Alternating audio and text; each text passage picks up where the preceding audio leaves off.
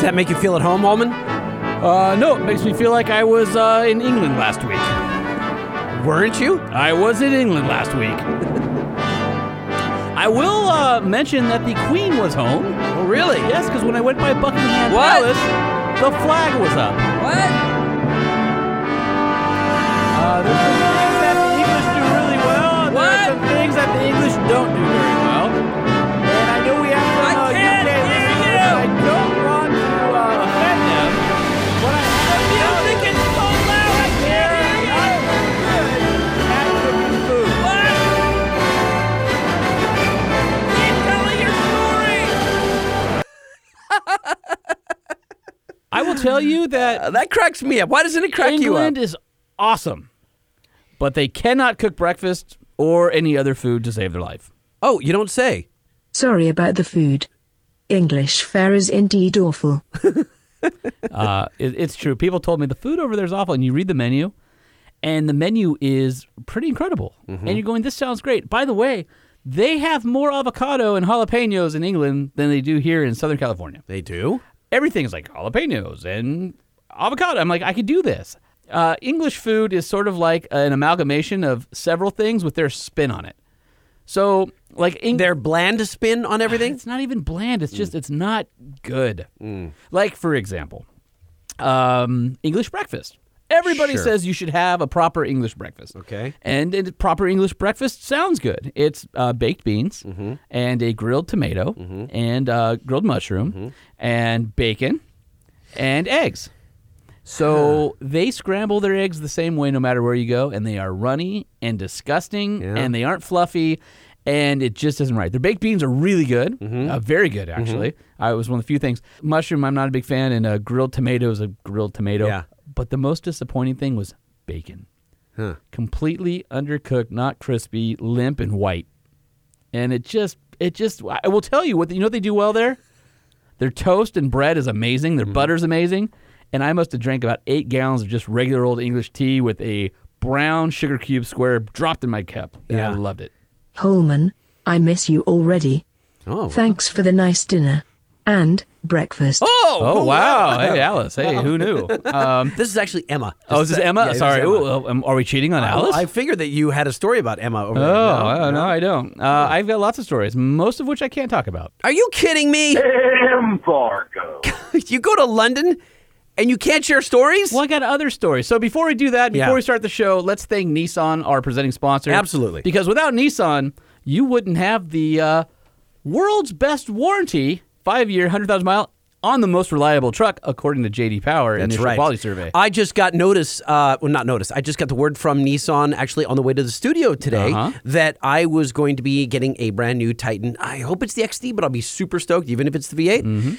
I get in August for a little over a week. I think it's the second week of August. Is that the one where you were lambasting and haranguing me that Nissan hadn't reached out? And I said, did you check your email? I don't know what lambasting or haranguing is, but yes, I was doing both of them. And then I said, check your email. You go, oh, there's the email. Well, right because there. they sent it to my personal email. I don't see that as much as my work email, but I did see that, and I got the great news, and I'm very excited to share some Nissan love. All right. I'm going to give it. I don't really feel like. I'm going to give you a review whether you like it or not. No, even I though want to a lot like of- it. You do? You want to like it? I want to like it. You want to like it. Well, I'm saying my review could suck. The Nissan truck is going to be an A+. I'm just letting you know that. Oh, good. now, Okay. Right? All right. So it's going to be very skewed. I'm going to say how much I love it. Oh, all right. Well, that is definitely not how journalism works, but it does work when they sponsor your podcast. Not a journalist, but they That- are our sponsor. That yes. being said, the Nissan Titan is a great truck, and if you're in the market for a half-ton or half-ton plus truck, you want a 5.6-liter V8 or a 5-liter Cummins, get the XD, check it out. Well, what if I need a van? You can get an NV 2500 or 3500. What if I need like a mid-sized truck, though? Well, you can get a Frontier. Oh, yes, Frontier. So head on down to your Nissan dealer and check them out if you're in the market for a new truck. And also, we have to thank our friends Decked. By the way, I got good news from Greg at Decked. Okay, what? What did he say? He says many people have signed up for our contest. No joke, really? Deck.com Facebook.com/Truck Show. Go check Okay. it out because they Is are it still open? Can you still until July 31st. Okay, so here's the deal. We are giving away a trip for two to join us August 10th right here at Motor Trend at the headquarters. So this is the place that they shoot all the shows and Hot Rod and everything else. And our studio is in the Photo Cove, which is pretty darn impressive. There's cars in here, in and out all the time. We're going to be filling the parking lot outside here with food and drink, and Omar will be spinning. Just Dr. Pepper. That's what I mean by drink. Oh, okay, good. Did Yeah. you confirm with Omar? Do we know that's happening? It is happening. Oh, great. 100%. Okay, well, Yes, he friend me before or after we meet. Okay, we'll make him friend you. Refriend me. Yeah, he'll refriend you on Instagram Okay. once he's here. So he's going to Okay. be spinning for a little while. Basically, he's just showing up for the free food. Okay, well, which we haven't even figured out the free He's food. the guy that does all of our jingles and stuff like that. So he will be there. Make sure you go to our Facebook page at Truck Show Podcast. There's an event with all the details. Please RSVP if you're planning on coming. Bring your truck. Yeah, I want you to bring your Yeah. truck or your Jeep, or even if you just get an Uber here. I don't really care. If you're in the Southern California area, Come visit August us, 10th. hang if out. you're looking for an excuse maybe to go to Disneyland, take the family that weekend, August 10th. It's going to be 1 to 5 p.m. It's a Saturday. Yep. Right here at Motor Trend. But make sure you go on our Facebook event so that way we have head count. Yes. And also check out deck.com for all your cargo storage solution needs for your pickup truck or your van or your bedroom. Absolutely. Oh, I guess. Oh, Because you could put your bed on top of it and have drawers for all your socks. that is a great idea. You would never lose socks with 6 feet of drawer space. That is true. And those buttery smooth Texas ball bearings rolling out Yeah, there. but Greg didn't tell us how they react with dog hair in them. Could you sleep in one of those drawers? I don't think so. No? Well, I mean, you and I couldn't. Maybe a kid. Yeah, maybe Right. kid. Put your kids in 'em. Yeah, it's like is it a trundle bed or Yeah. whatever you pull that out? Yeah, like a coffin. Just I slide don't it think in I there. want my kids in a coffin. No. On that horrible note, let's start the show. The Truck Show. We're gonna show you what we know. We're gonna answer what the truck. 'Cause truck rhymes with the Truck Show. We have the lifted, we have the lowered, and everything in between. We'll talk about trucks that run on diesel and the ones that run on gasoline. The Truck Show, the Truck Show, the Truck Show. Whoa, whoa. It's the Truck Show with your hosts, Lightning and Holman. Tell me about good old London. It was cool. So I had a chance to hang out with Land Rover. Okay. And we got to go wheel at the Land Rover Experience. at They East flew you Norwood. out so you were on duty as a journalist. I was there as a journalist. Okay. And got to wheel a brand new Range Rover Sports with their new Ingenium, I believe they call it, straight six mild hybrid, which was a really great powertrain. Got to wheel in mud and water crossings. Explain to me what a mild hybrid means. So how do you have a mild hybrid? So a hybrid can run on basically the electricity alone, so the electric motor alone. A mild hybrid assists the gas powertrain, so you're never fully on. It's just like makes it easier. Like the new Ram It's is e-torque, right? Yeah, the e-torque Okay, motor. That would be a mild hybrid, or okay. the 2-liter on the Wrangler JL, for example, or Land Rover. Going back to that example, they have a plug-in hybrid electric vehicle now. That hybrid is plug-in, and you can go all battery power for like 31 miles. Mild is it's just an assist. Got it. So we drove those. It was super awesome. And, dude, what a crazy... Did you do serious four-wheeling? Yeah, or we what? did pretty serious. It was cool. Well, I don't think when you think of England, you don't think of like real off-roading. I mean, I'm sure Yeah. there is, but like I'm not it's familiar more enough like, with the country. it's like the gentleman's off-roading. It seems you know, like I would that. just It's say not- green pastures It rolling is. hills. Yeah, sure, but there's still like deep canyons and rocks and water crossings and sod and a ton of bugs and stuff. But anyway, so we did that. Ton of bugs. This is what will mess you up, though. We started the day in left-hand drive Range Rovers, Okay. driving on the left-hand side of the road. Okay, so that's screwing you up. Yeah. Total mind F. Like, Okay. you're like trying to remember. Because then after lunch, we went in right-hand drive English Land Rovers, but still on the left-hand side of the road. Oh my God. So trying to pass on the interstate, Right. or what they call the motorway, trying to remember which one's the number one lane and which one's the passing lane, it's crazy. Did And you veer roundabouts. off? Did you veer off into the wrong? No. You You're never did? it's like patting your head and rubbing your tummy at the same time. Like you're constantly. It takes a lot of brain power to figure out what the heck you're doing. Were you And- exhausted when you got done? Yes, because it wasn't hard to do like on the motorway, but when you're making like left-hand turns into the close lane, Right. Like we would make right-hand turns here, but you're on the left-hand side of the car because it's a European model, not an Oh, English model. Lord. And here, I never knew That's this a about recipe England. for disaster. I never knew this about England. They buy their gas, petrol, in liters. Of course they do. Full metric system. Right? Except they have miles. And they calculate their fuel economy by miles per gallon. No. Yes. No. And I asked one of the guys who was driving us at one point, No. I said, why does, No. what is it? They go, it's our last stand to the EU. No way. We need to have our own little thing here. Really? Yeah. That's what I'm saying. Isn't it There's weird? no way that so they do that. we're driving and it's miles per hour, but you're on the wrong side of the road and the wrong side of the vehicle, and you're just, the whole thing Wait, is but crazy. our cars here have kilometers per hour. Well, yeah, if you go to Canada or Mexico, you can swap it. That's not Sure, that's not but- the point. England is metric. Right. Except for miles per hour. Right, but I get it. Like that's the weird part is we have both. So we have both imperial and metric here, But not in terms of driving. But there you would expect them to only have metric. Right, they don't. It's crazy. It's weird. All right, and then the highlight of the trip that I can talk about would be the visit to Classic Works, which is a factory-backed restoration shop. And they will restore basically any Jaguar or Range Rover product. The Jaguar XJ220, which was their supercar, Yeah. I could not believe it. I mean, I think there were The only... XJ220 is that it looks squashed. It's very flat. It's a very- supercar, yeah. It's a What? mid-engine supercar. It was built, I believe, in like 94, Okay. 93, Looks somewhere dated, like that. doesn't it? The one that I'm thinking. No. it's gorgeous. The XJ one of the best 220. looking supercars ever made. Okay, hold on. Googling it. XJ220. I believe it was called the 220 because they wanted to go 220 miles an hour and it ended up doing Okay. 212.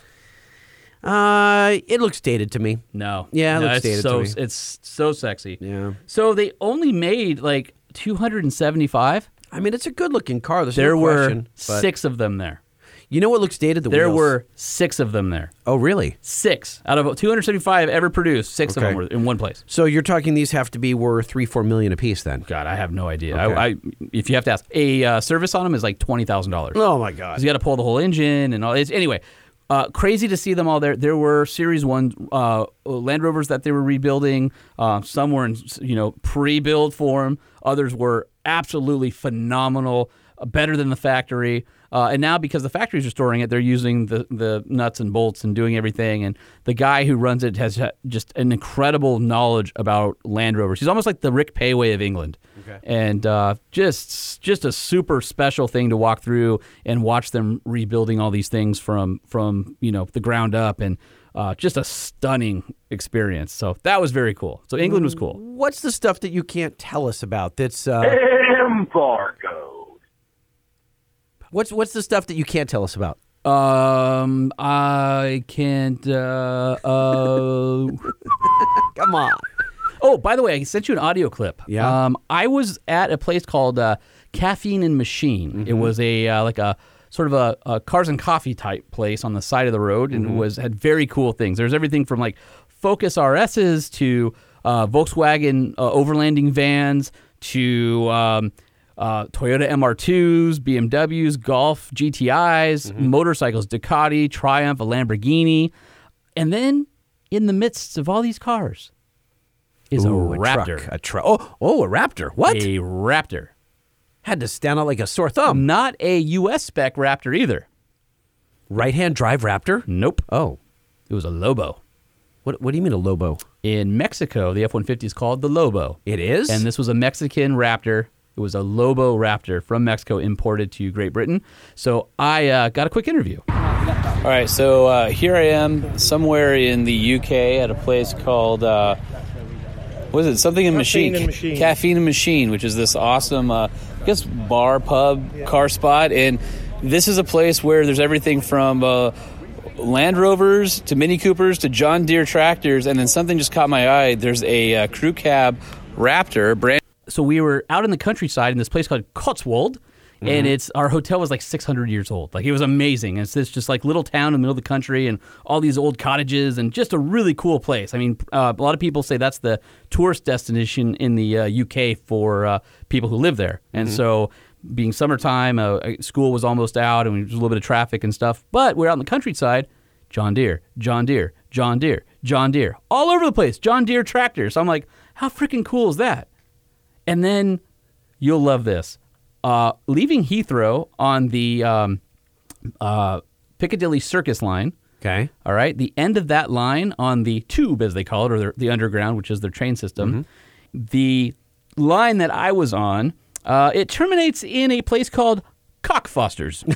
That's what she said. And I didn't quite go all the way there. We got off a little bit early and hung out in downtown London, which was amazing. Would love to go back there. We had spent a bunch of time in Piccadilly Circus area and went by Buckingham and London Bridge. And unfortunately, Big Ben was covered in scaffolding, so didn't get to enjoy that. But the trip was awesome. Play the rest of this interview? Oh, yeah, go ahead. Okay. You completely forgot that we were mid-interview, didn't you? No.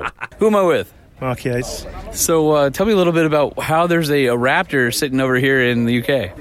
This was one that an importer that imports a lot of US trucks into the UK. This is one of 5 that he last brought in, but they're more than pound for dollar.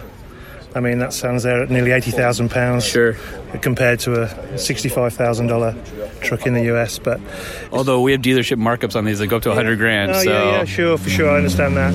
So yeah, it's a little bit big for our roads. Yeah. But, everything gets in your way.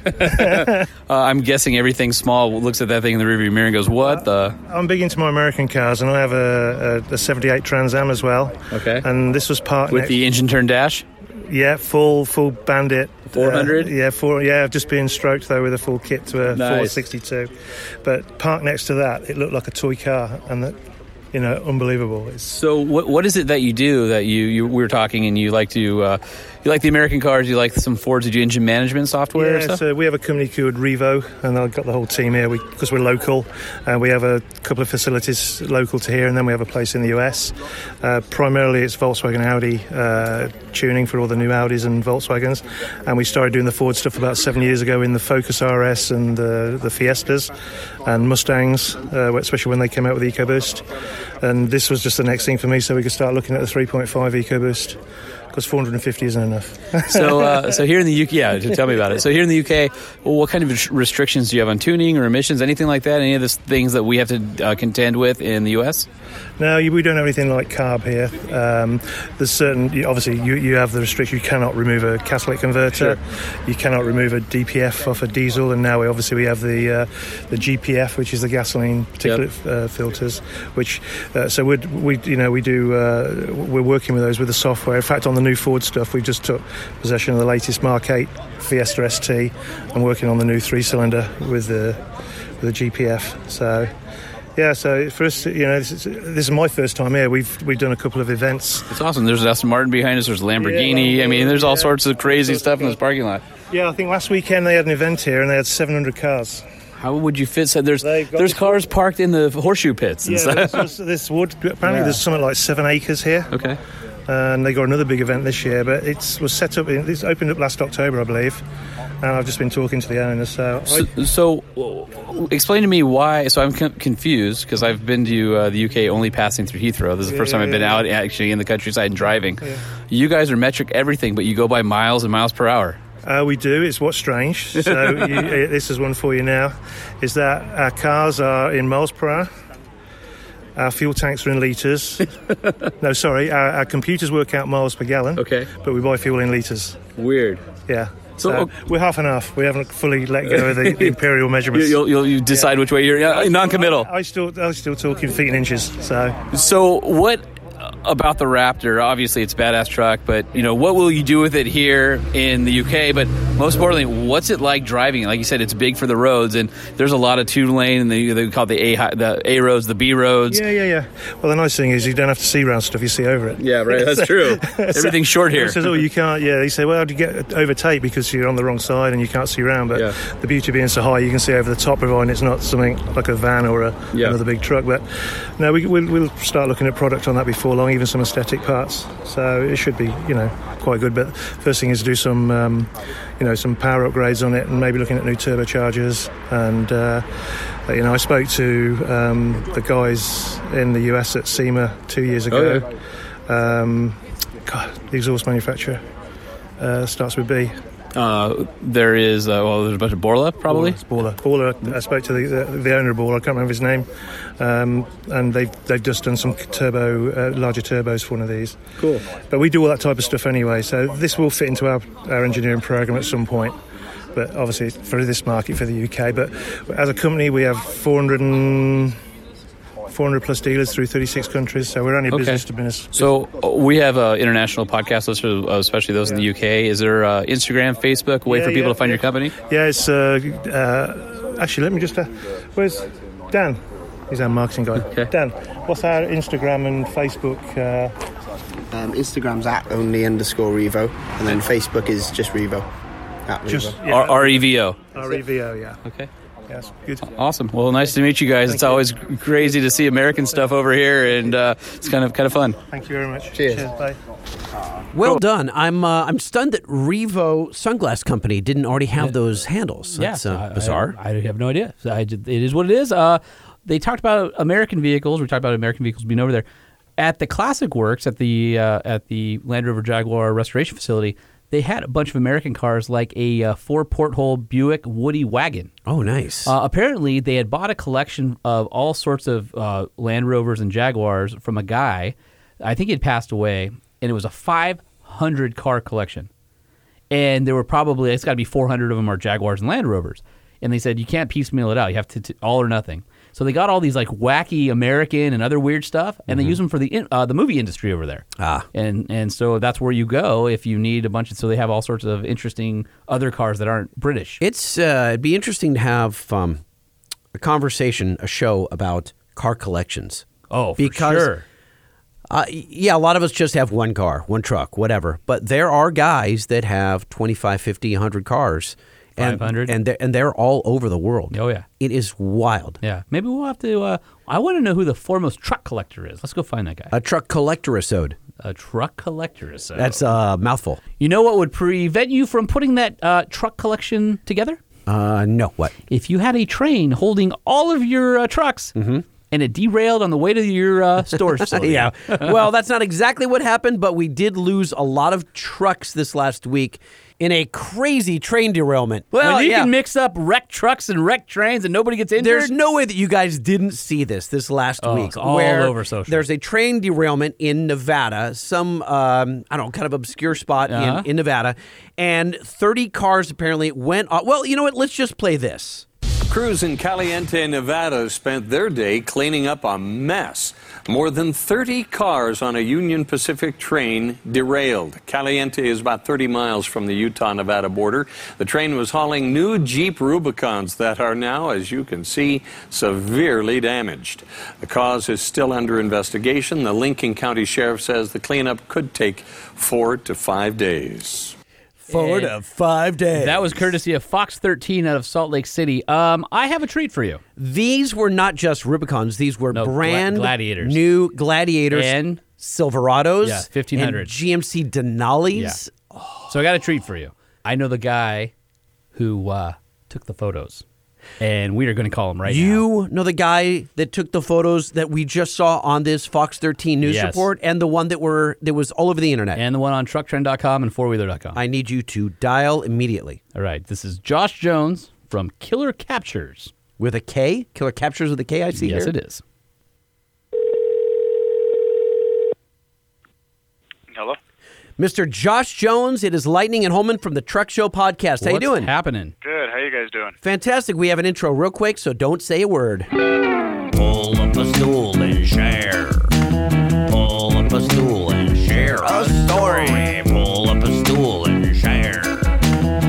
How about you pull up a stool and share with us? Well, Josh, I wish you were here with us because then you would pull up a stool and you would share with us. But you're just going to have to do it where you are. We need to hear your story. So, Josh, tell us the story. First off, what you do for a living. You're a professional photographer, correct? Yeah, for about 4 years now. Okay. And so you shot the most talked about event in trucks this last week. How did you get the shots that kind of rang across the world, the truck world? That caused shudders through the truck market. Yes. A lot of tears. Well, thankfully, where I live, we're a fairly small community. I mean, our town's only got maybe about 1,200 people in it. And so I do a lot of, I'm also an automotive technician as well. And so I do a lot of work for the railroad on their vehicles and so forth. And so I'd heard about it through basically the word of mouth. And it's about, I'd say about 20 to 25 miles south of where I live. And you pretty much have to have like an off-road vehicle to access it as well. And yeah, I mean, as soon as you come up, you come up and there's 3 or 4 car rail haulers right in the middle of the road, and I mean there's just cars and trucks scattered everywhere. Pickup carnage. So how are they going to be able to clean that up? No, you wait. No, I want to find out, how did he find out about it? He just told you. He's from a small town. No, it's a small town, but do you have like we do where you listen He probably on heard it. CHP, like over the CB or something? No, like I say, it's such a small town. We have another town that's about 30 miles north of us. And, we always say, like, if you sneeze in Caliente, they'll find out about it in Pioche in 15 minutes. Is the road completely blocked by all the carnage? It was initially. They're actually, I found out this morning, they've actually already started grabbing up vehicles and actually taking them down towards Vegas already. So are they doing that on flatbed trucks, or are they driving them out, or can they get a crane in there to upright the cars? They're doing it on flatbeds. I believe, like, big equipment, like, front-end loaders and such are getting them to a more accessible place. What a mess. And yeah, it's I mean, I went down there, and I mean, I'm talking about, well, they said there's 33 train cars involved total, and they each hold about 8 to 10 vehicles each. And you said there was something like $14 million worth of damage done? Yeah, I was actually doing a little bit of math this morning, and if you take the max that they can hold, which is like 330 cars throughout the whole thing, and even if you just give it a rough guesstimate of $40,000 per vehicle, you're looking at $13.2 million. Which is probably low because it's Gladiators, Denali's, Silverados, and you figure the transaction price of all those vehicles is probably around 40 plus. So when I went down there the day after as well, after they were kind of getting stuff off the road slightly, and went down there and took a bunch of pictures, I mean, I saw Gladiators, normal Wranglers, Rubicons. I spotted a Durango in one of the vehicles. There's a Bighorn Ram. The carnage is way worse than we thought. Oh, yeah. Cherokees.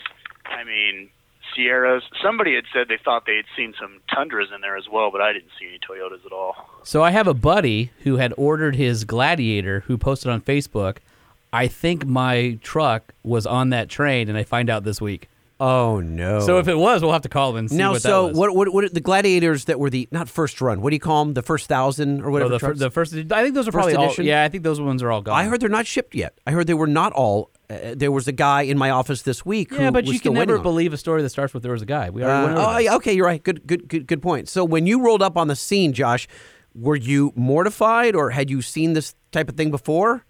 Meaning like a train derailment in your area? We've had a few because the canyon that they were actually coming through is actually subject to flooding, which is actually what I kind of initially thought may have been the cause initially.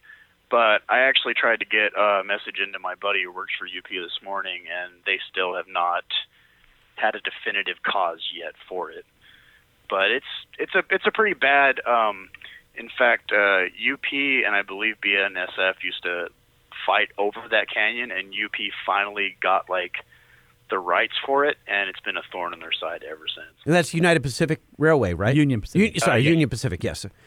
And so what is it that this canyon is too windy, or what do you think happened based on looking at it? And what part of the train was it? Was it the middle, the end? I actually wasn't able to get that information. I know that there was actually some hazmat cars right behind the end of the train cars that held the cars, and they thankfully stayed on the track and did not get compromised at all. That would have been a mess. Yeah, it could have been real bad, but I mean, let's be honest, $14 million worth of vehicles is pretty bad. So I wonder who carries the insurance. I mean, is that Union Pacific? No, it's got to be the carrier. Just like if you ship something UPS, you can get the insurance for it. I'm sure that there's I'm sure the carrier, let's just put it this way. I'm sure they are well insured for this type of situation. Hope so. Yeah, you would expect so. Well, that was what was it? The Mazdas, there's a transport that sunk. Yeah. I can't remember. There's one that had involved Mazdas and one that involved Porsches. Well, my buddy who works at the Port of Long Beach, I mean, those sea containers will go off the edge every once in a while of the ship. Yeah. And they'll be filled with big screen TVs and hundreds of big screen TVs, or cars will go off the sides and they just pull them out of the water. They're junk. Yeah. So someone's insuring that stuff, I would assume. Everybody on my Facebook and Instagram was like, oh, what's going to happen? It's crushed. Are they going to be auctioned? I'll buy them as parts vehicles. I'm like, yeah, I don't think it works that way. Yeah, I don't know what do you have any idea what happens, Josh? I've been hearing through the grapevine that they're going to be crushed. Yeah. The other thing, though, a buddy of mine sent me a couple of pictures this morning when he was out and about. And, I mean, they had, the ones that were unrollable on the back of flatbeds with the ones that you could still kind of tow behind that. It's kind of like the Cash for Clunkers thing. You would really like to think that they get destroyed and unused, but I've found Cash for Clunkers cars and pick-aparts. Oh yeah, for sure. There's definitely a black market of some of those things are said to have been crushed, and they get ushered out the back door for their good parts. Where did you first post these photos, Josh? Well, actually, I first shared the photos that I had found on my Instagram, and what happened was, I'm sure you guys have heard of the Dirt Every Day show. Fred and Dave, are good friends, so, of course, absolutely. So I actually know Dave just a little bit, and so I sent him some of the photos on Instagram, like, hey, man, I'm sure you guys want to check this out. And so he had said, well, hey, do you care if I post one? And I'm like, yeah, I found these particular photos as well. So, go ahead, it's not a problem. Well, overnight, I ended up with 100 to 150 more followers than I had the day before. Yep, including us. And so I had to, especially, like I said, the next day, run down there and get a bunch of photos. And thankfully, again, being in a small town, my buddy who works for UP happened to actually be down there when I came down there. So one of the guys... They didn't chase you off. Yeah, exactly. One of the guys that was watching over it kind of got out of the car, and I think he kind of told him, hey, he's a local guy. He's just coming down to get a bunch of pictures and see the devastation, and they left me alone the whole 30-40 minutes I was down there. Wow. Well, I got to assume that they're embarrassed by a situation like this, and if they got some photographer out there shooting photos, they know it's going to be up in the next 45 minutes all across the internet. They can be like, get out of here, boy. Yeah, exactly. And I mean, that's again the benefit of being in this small rural area that we are, because I mean, I'm sure you guys have seen almost anywhere you look it up, it seems like it's the same 5 photos everywhere. Well, that's and so were those yours, or were those the ones you found? Well, there was the ones that were posted by the ones sheriff's I department. found. Thankfully, being in the photography field, I know trying to pass something off as your own is a big no-no. I actually had David Freiberger get in touch with me, and he had mentioned that, a lot of places would be interested in photos. So, as soon as I could, I got in my my Toyota and ran down there and got as many photos as I possibly could. Got it. So the very first ones we saw are the ones that you knew someone and you found those, and then did you send them out to the local Fox affiliates and stuff like that with a watermark on them, or what? No, not yet. I actually, to be honest, I've only sent them out to Sean so far. So. Gotcha. Yeah, we're going to get them up on Four-Wheeler and Truck Trend next week. We have an exclusive. Yeah, well, right now we do. Nice. Yeah, nice. Definitely. And I mean, I got really in depth. I mean, there was a couple of where you could actually get in and see the interiors of the Gladiators. I mean, there was one particular picture that I shot where it's all just mangled train car, and there's one little ripped open hole, and you can see the right passenger side of the front of a Wrangler just sitting there. Boo!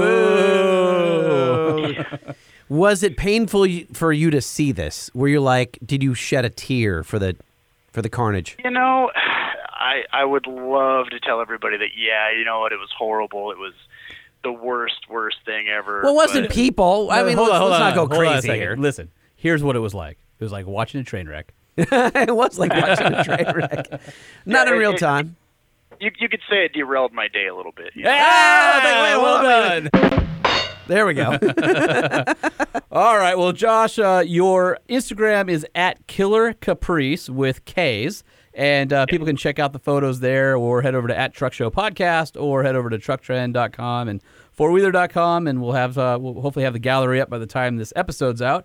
And, dude, we have to have you back, because you and I were talking on the side, and you've actually known Freiberger for a while, and we started talking about LS swaps. I know we've been talking about our LS-isode. Well, what does he have to do with LS swaps?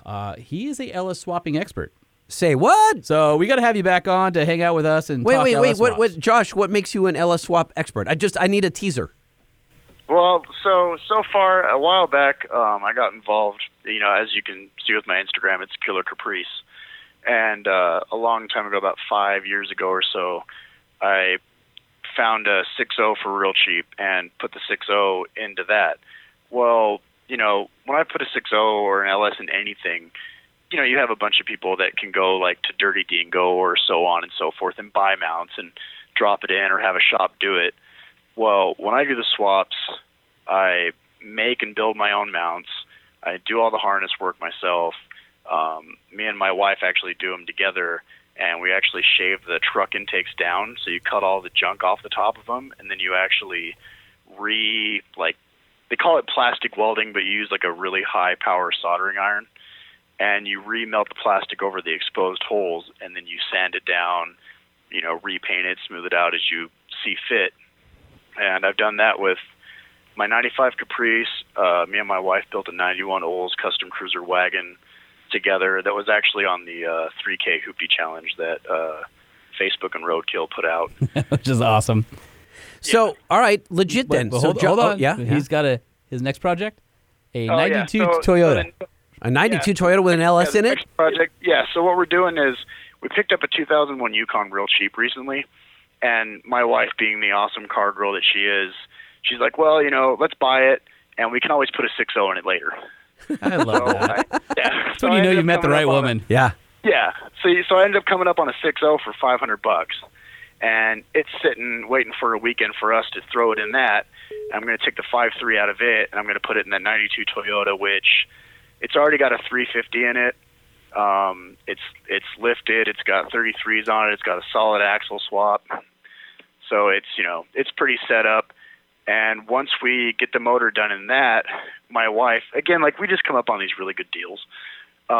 She actually ended up with a 1973 GMC Sierra two-wheel drive long bed. And the guy is a neighbor of ours who's kind of wanting to get rid of it. And I went over there and said, hey, if we come at you with $700 cash, will you take it? And he said, yeah, come get it out of my yard. See, that's the benefit of living in a tiny little town, You got a few old coots that have just been sitting on relics for, they're a gem to you, for he's like, I got to get this off my property. Get my boat anchor out of here. All right, so that is a sufficient tease for us to have Josh on next time. We'll definitely have him back on. LS swaps. Josh Jones at Killer Caprice with K's. And Josh, thanks for spending some time with us and talking to us through the carnage of many, many beautiful new vehicles being crushed before their time. No problem, guys. I appreciate it. It was fun to be on, and look forward to talking to you guys soon. All right, brother. Thanks. Thanks, Josh. Yep, bye. Holman, if this next segment were a newspaper, it'd be like 30 pounds. There's so much news going on. And what's new in trucks? What's new in trucks? We need to know. What's new in trucks? We need to know. What's new in trucks? We need to know. Lifted, lowered, and everything in between. What's happening in the world of trucks? Ooh, that was cool. That was we good didn't silence start at right the same time, but we ended at the same time. that was good. Oh, wait. That sounded gross. Hey, did you hear? You're not allowed to do that anymore. We talked about this the last couple episodes. You need a new intro. Okay, but that's my catchphrase. Okay, I'll go with it. All right. Hey, did you hear? All right, yes. All right, so what do you want to tackle first? Let's go to an Oceano Dunes update. But rather than me reading the news, I've got the right guy to call. So before we call Jim Sudi, president of Friends of Oceano Dunes, I wanted to remind everyone that Oceano was more commonly known as Pismo. Pismo Beach. Pismo. And Pismo is the last remaining section of California coastline at which you can actually drive and camp on. You guys in the East Coast, you have hundreds of miles that you can do this on. We don't have any. We got like 8 miles or something that we could do it on. And they're trying to shut that down. And Holman, you're familiar with the area because you've been shooting magazine covers out there for decades, right? Yeah, it's an awesome place. About 180 miles north of L.A., just south of San Luis Obispo on the Central Coast. And amazing place to spend time, to recreate. And the man's trying to shut it down. Oh, not the man. A whole faction of people. Yeah. So we're trying to keep it open, actually. Yeah. No, I mean, when I say we, it's not the man in this case. I misspoke. It's us. It's the wrong side of us. It's the Uber libs. Yeah, it's definitely not us. Yeah. We have a vested interest in keeping it open, and I think I've got the right guy. Instead of me reading the news, let's call Jim and have him explain where they're at, the update, because as we talked about in the last episode, this past week was a huge milestone for the future of Oceano Dunes. All right, dial.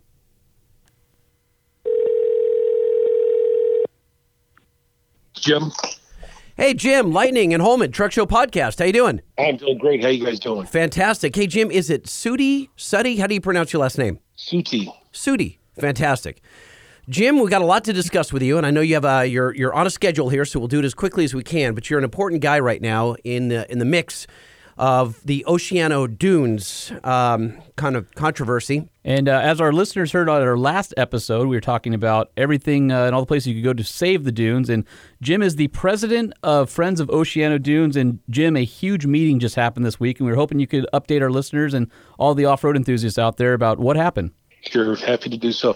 Hey, first I want to say thanks to the huge amount of people that showed up in support of the dunes. It was absolutely a fantastic showing for all. How many people showed up, Jim? Roughly, I want to say about 12 to 1,500. Oh, holy mackerel! Wow. Okay, that's fantastic. That's a great turnout. It was phenomenal, and there was I would say probably 100 trucks with flags that came into the parking lot. It was just great. So huge turnout. We went before the Coastal Commission, and about 8 hours of testimony, a lot of drama. And at the end of the day, there was a vote. I believe the final vote was 6-2 in favor of not doing anything and giving another year to see if state parks and we, the off-roaders, can make a change in how we enjoy the Oceano Dunes. So we haven't won yet. We've won this battle. Obviously, there's still a war going on to save this as the last place in California where you can, I think, legally drive and camp and recreate on the beach with a vehicle. And maybe talk us through what were the challenges that the opposing side was bringing up, and then where does Friends of Oceano stand on protecting the rights of enthusiasts and families and recreation? Well, I just don't even know their beef. Let's get to the core of it. Well, unfortunately, the simple part of the beef is they absolutely do not like what we do. They do not like motorized recreation on the beaches. They don't like camping out there. That is their basic belief, and then they throw on everything on top of it. Are they contending that you're dropping oil on the sand, or you're getting you're? They're contending that we're causing air pollution, that we are affecting sensitive ecological habitats, bad for the waterfowl, things like that. I don't get everything. All the above. So let me go down the list, right? So if you ever camped there, you got to cross the Arroyo Grande Creek, AG Creek. They're claiming that we are killing the fish when we cross the creek. They claim that we are creating the particle dust that goes blowing inland. They're claiming that we're dumping our sewage on the beach. They claim that we are speeding too fast and killing all the endangered species. They're claiming we make too much noise and do noise pollution. They're claiming nighttime riding is causing harm to the endangered species, the flora and fauna that can't rest in the nighttime. The list goes on and on. So we have to attack each and every one and prove them wrong as we go to protect this beach. Are they out there with cameras with night goggles? Like, how do they know? How are they making these claims? So a lot of the residents do go out there with cameras. They also go to YouTube and other things and see where people are posting stupid stuff that they're doing, and they use that against us. Some of the claims that have been made, like the night riding, is only a claim. There's no proof that the nighttime riding is harming any endangered species. In fact, there's a lot of evidence to show that nighttime riding is keeping the predators at bay, and it protects the endangered species. People need to realize we actually have a very successful program for the endangered species out there. So we and the Oceano Dunes, with 2 million annual visitors, enjoy camping and off-road recreation. We produce more endangered species than the Point Reyes Bird Observatory and the Guadalupe National Wildlife Refuge combined. 2 areas set aside for doing just that, and we beat them both because our OHV dollars are invested in protecting the snowy plovers, the least terns, predator management. So it's a fabulous thing that's taking place. And there's seasonal closures too. It's not just one area. We actually are active in essentially giving away some space during certain parts of the year to protect those species that are out there. That's right. That's truly what balanced land use is supposed to be about. You got to give a little and get a little. Unfortunately, we've been giving, and we got to knock it off. There's got to be a no net loss philosophy. No net loss piece. is basically if you got to close an acre for something, you got to open up another acre. You know, a lot of environmentalists want to take away all these lands, and over the years, whether it's Glamis or whether it's Oceano or whether it's land out in the desert, whatever, the reality is you actually do more damage. The more you corral off-roaders into a tiny space, the more damage that's done in that area. And so what's happened over time, the inverse of what they say they want to happen actually happens because they don't have a balanced approach. They keep taking away and forcing everybody in these smaller and smaller and smaller areas. Right, and that's done by design, right? If they corral us in a small area, then more things happen, and it causes more mayhem, which they can use to point to as a weapon to try to close us down. And right, and you're talking recreational accidents or more ecological damage, and they can say, oh, well, look at the cryptobiotic crust over here that all these tires have gone over. Look at all these eggs. Cryptobiotic crust, by the way. Well, it's a thing. They're playing Lollapalooza. You know that? Yeah, cryptobiotic crust. If you've ever gone out to Moab, you've heard about it. Yeah, right? My punk band. Yeah. So are these, so Jim, are these the residents or is this the Coastal Commission or the combination of thereof? Because you've been able to go onto Pismo Oceano Dunes for how many years now? Before the residents have been there, correct? Oh, absolutely. So those are not familiar, the Oceano Dunes, formerly known as Pismo Beach, is well documented over 100 years of off-road recreation out there. In fact, Jerry Miller is still a resident there. He's claimed or credited for developing the first dune buggy. My family's been going out there for nearly 60 years. So long tradition and history. We previously had 20 miles of beach and 15,000 acres, and now we're down to 1,500 acres, less than 6 miles of beach. So we've already given and given and given, and we're holding the line, and we're saying no more compromise. We really want to believe in and enforce a no net loss philosophy. You take an acre, you give an acre. It's so similar to the people who move next to an airport. The airport's been there since the 70 years. 70 years. They and they go, oh, this is too noisy. Like, you asshole. Yeah. You moved into next to an airport, and now you want them to change their flight schedule? Right. And it's the same. You look at, our friends over at Bandimere Speedway in Denver area, right? The same thing is urban sprawl is encroaching on a track that's been there for decades, and then people are complaining about the noise. It happens everywhere. Right.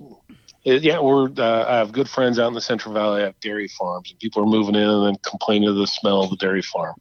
It just gets old. But that's exactly what's happened here. Urban sprawl has taken over, huge developments on ancient sand dunes, and then they're complaining about the wind and the dust, even though it was in their disclosure statements when they bought their home. Absolutely. And by the way, sand dunes are made with wind and dust. I'm not sure if anybody recognizes that.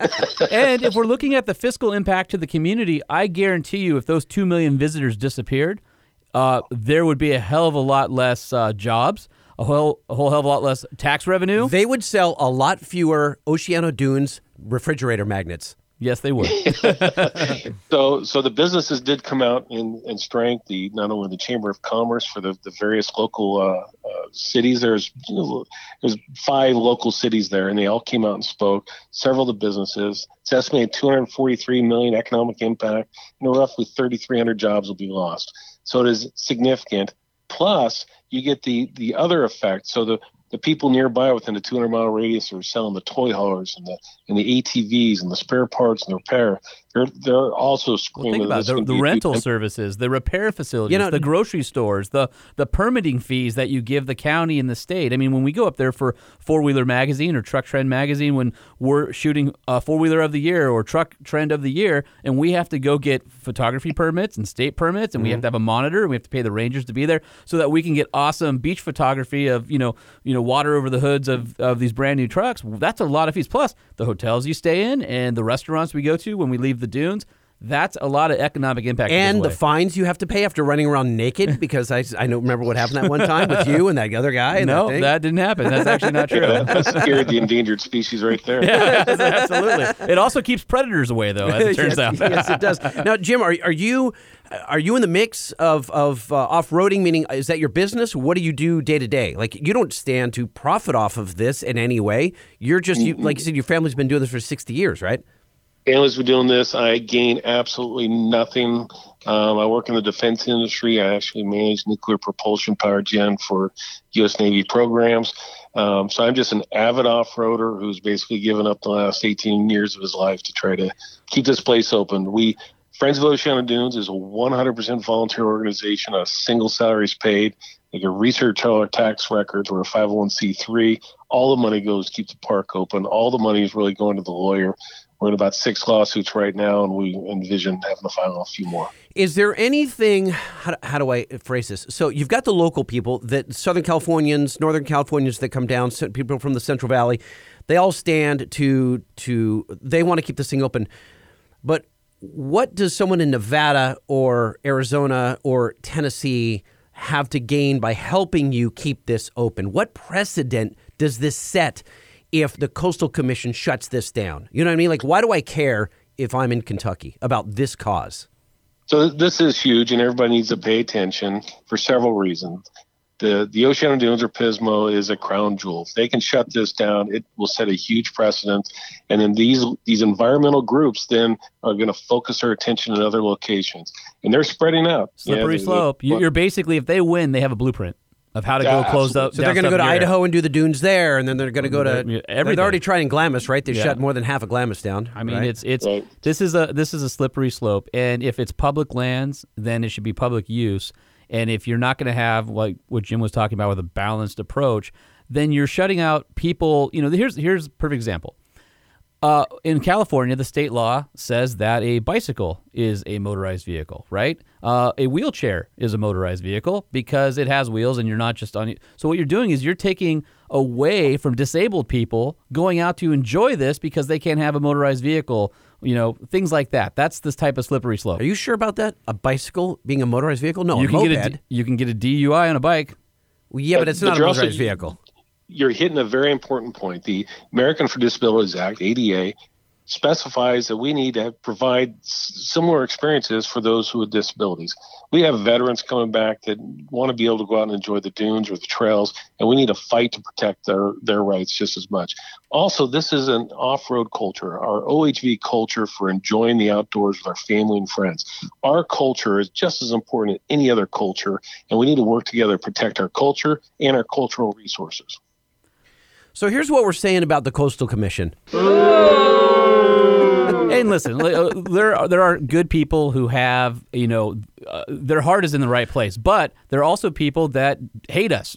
Well, we who talked believe about they're this. right. On the last episode, we talked about this. We wanted to find where this was rooted, right? I mean, the Coastal Commission was founded in people who genuinely love the ocean and the ocean-going environments. Right. But it's gone completely too far. sideways. Right. Yeah, in the fact that your old shop in Long Beach couldn't have a sign that faced the ocean, or the fact that they wanted to keep residents of Huntington Beach from having fire pits in summertime or whatever because of air pollution and all that. So how could you imagine going to the beach and not being able to have a fire with your family and friends and roast marshmallows? And, it goes all the way up to shutting down giant swaths of land that we would go and recreate at. Jim, how do we go forward? We've bought ourselves another year as enthusiasts. What needs to happen in that year, and then what can people do to help? Right. So we are working with, we're establishing a high-level off-road coalition, bringing all the other off-road leaders together to go fight this. We are working with state parks and others. I'll be in Sacramento with state parks on the 29th. We are trying to get all the user groups together to make sure we are promoting responsible recreation. I'm asking state parks to increase the law enforcement to do things out at the park. We're basically on a probationary period for a year. We got to clean up our act, pick up our trash, make sure we're doing things safely, and work together. And I need people to help us, right? Again, we're a 501c3 tax-exempt corporation. They can donate on our website at oceanodunes.org, and all that money, 100%, goes to pay the lawyers and the scientists and the specialists to keep this park open. So we're dedicated, we're set up, we got a great lawyer, we need the funding, the backing, and we're going to go kick some butt and protect our beach. It's interesting that you talk about like Florida, New Jersey. You can drive on the beach. You can do a lot of things that you can't do here. And I think a lot of times people assume in other parts of the country you can do those things in California. And you can't. You used to. You used to be able to. This is the last place that you can do that. And does it bug you, Jim, that the whole California is becoming like a real thing. We hear it on the show every once in a while. We get an email. You know, we talk trucks, so we got a lot of people from the heartland who, they look at California as setting trends, but many times too aggressively in the wrong direction. Oh, that's absolutely true. California, unfortunately, is going so far left. They have a very progressive agenda, and they want to eliminate the urban sprawl and set up the wildlands. They want to take back land from us and limit our property rights.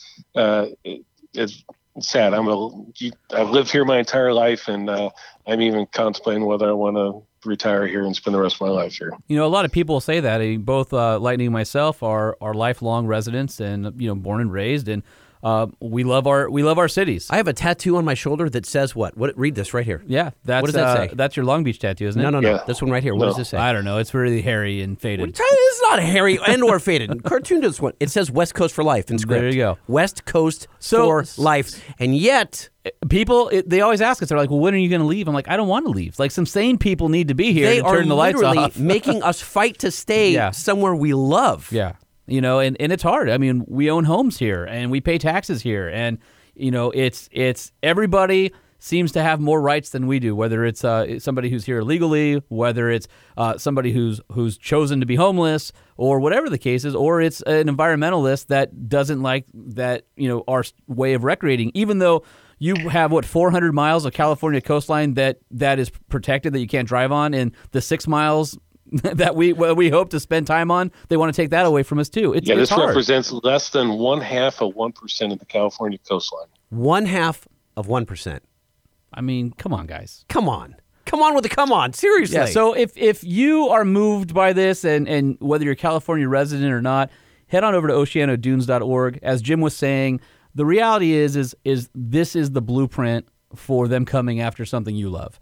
And with the internet and social media and all those things, ideas travel a lot faster now, and people are able to organize and band together. Let's make it us organizing and banding together for our rights, rather than the other side banding together with ideas on how to take those and rip those from us, because they are rights. We pay the taxes. We live here. We should be able to enjoy it. And we want families and people from other states to come to California and enjoy the same things that we enjoy. Come on down, but be respectful. And again, oceanodunes.org. Get some more info. You can also donate and volunteer. Absolutely. Jim, thank you very much. We appreciate it. We wish you the best of luck with this. We're going to be fighting with you. And we hope you'll come back on. We hope the next would time love to get an update for sure. Updates or the next. Hey, I'd love to come back on. I want to learn about your other tattoos as well. So I appreciate how dare you. Jim City, President, Friends of Oceano Dunes, an amazing place, and working hard to keep it open for everybody. So check out oceanodunes.org. And Jim, hopefully next time we talk, there's a good update. And if there's anything you need from us or our audience to get the word out, just give us a shout and we'll have you come back. Thanks, guys. Greatly appreciate it. All right. Talk thank soon. you. Thanks, Jim.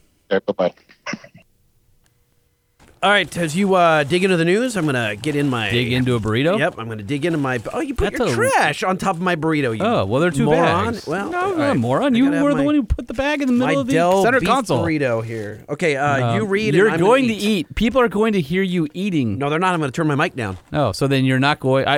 do I get this whole part of the show to myself? No, I'm going to chime in. Okay, well, mouthful of burrito or what? Mouthful of burrito is playing Coachella this year. Are they playing also with Crypto Attic Soil? Anyway, all right. Did you hear that? Did you hear? Did you see? I always forget. Did you hear? Or did you see? Did you hear? Okay. Well, last one we said, did you see? And then we switched it. But I don't like that one. I feel more comfortable with did you hear? Hey, did you hear? Yeah. No, I didn't. What? BMW created a Honda Ridgeline. Next story, please. It's interesting. It's off the new BMW X7, which has the most garish grill of any modern vehicle I've seen in a very long time. That is a hammerhead shark with its mouth open. Or a angular butterfly that's giant. An angular butterfly. Mm-hmm. Yeah, okay. Like a chamfered butterfly. I can see that. Yeah, it's really bad, though.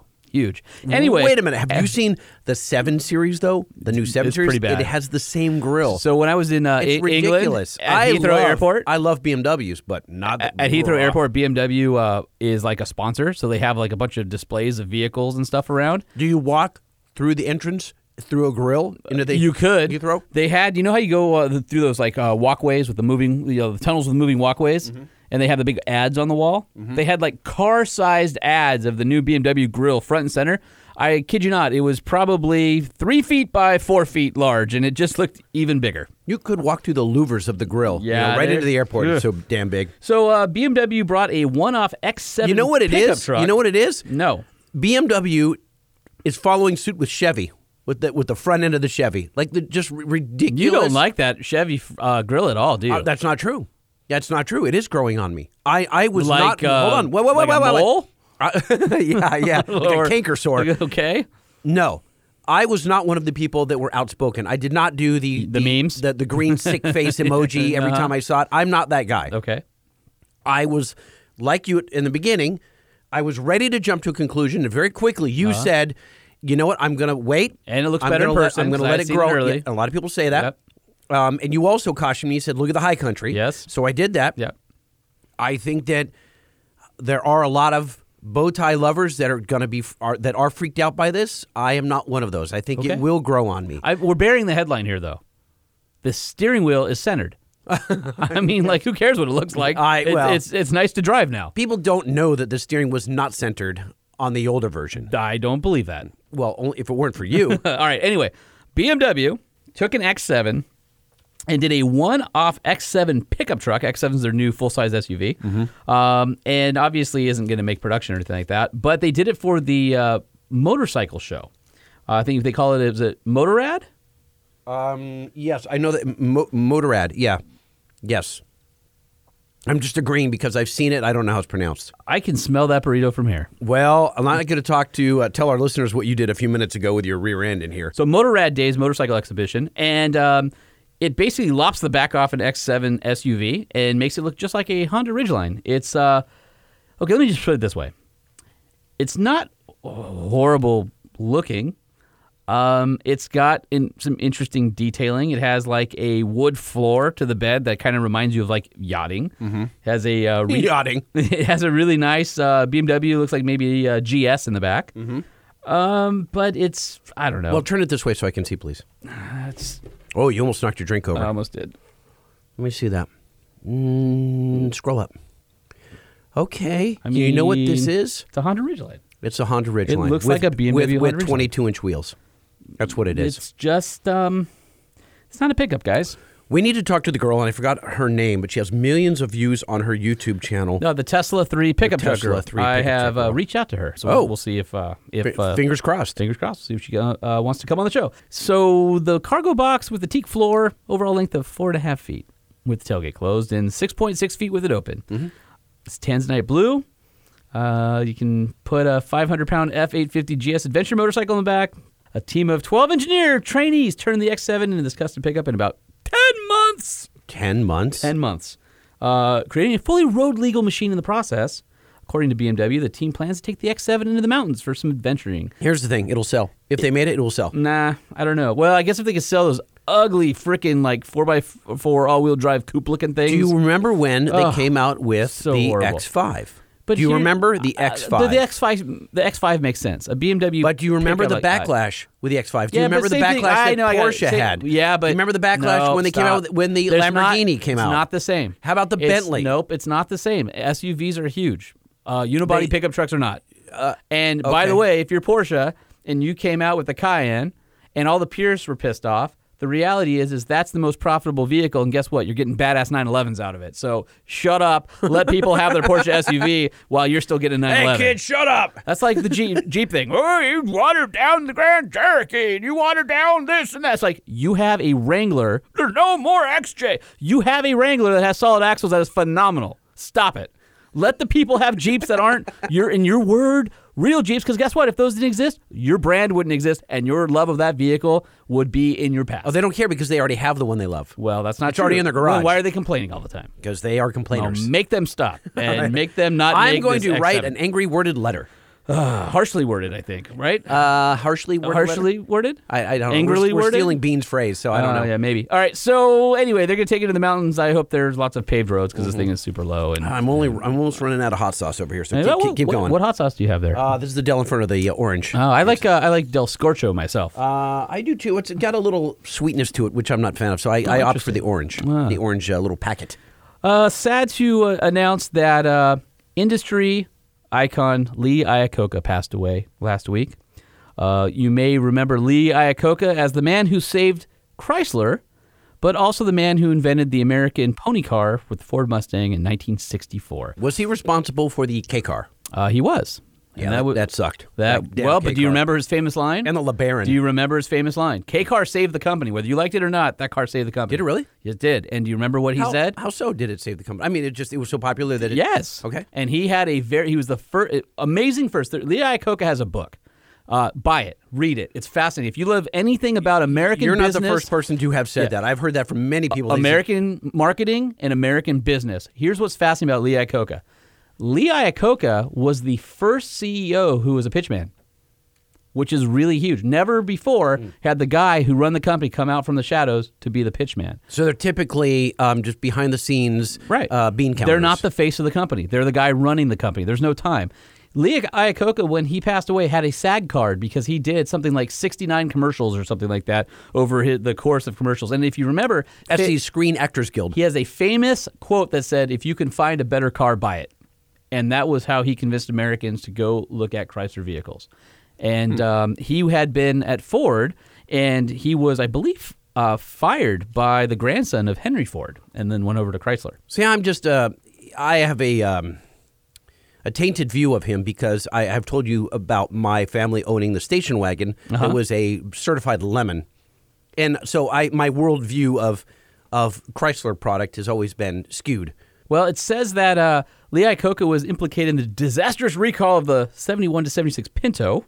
Implicated. The Pinto fiasco and Iacocca's feud with Henry Ford II. That's weird. I'm going to see a Pinto fiasco tonight at the Roxy. There's a lot of bands on the show. Led to his firing from Ford in 78, and then he went to the Chrysler Corporation. So I guess it was Henry Ford's son, I guess, would be Henry Ford II. Anyway, he became president of Chrysler in September of 79, and then made one of the greatest corporate revitalization efforts in probably the history of corporate America. When did he get out? He got out in 1992. But before he got out, you may remember that he courted the U.S. government to the tune of $1.5 billion in 80 and $1.2 billion in 81 to save the company. Got loans, right? But Chrysler paid back the loans early in 1983, and that's when Lee Iacocca became a part of the fabric of Chrysler's commercials and things like that. So did they set the precedent for GM doing that later? Well, I think there was always the stigma of they got a corporate bailout from the government, and being a private company, that was a pretty huge deal, right? But he paid it back early. He made a point to pay it back early, and that saved the company. And so through those loans, they were able to keep the company solvent and R&D and come out with new things and everything. People won't know that his name was actually Lido.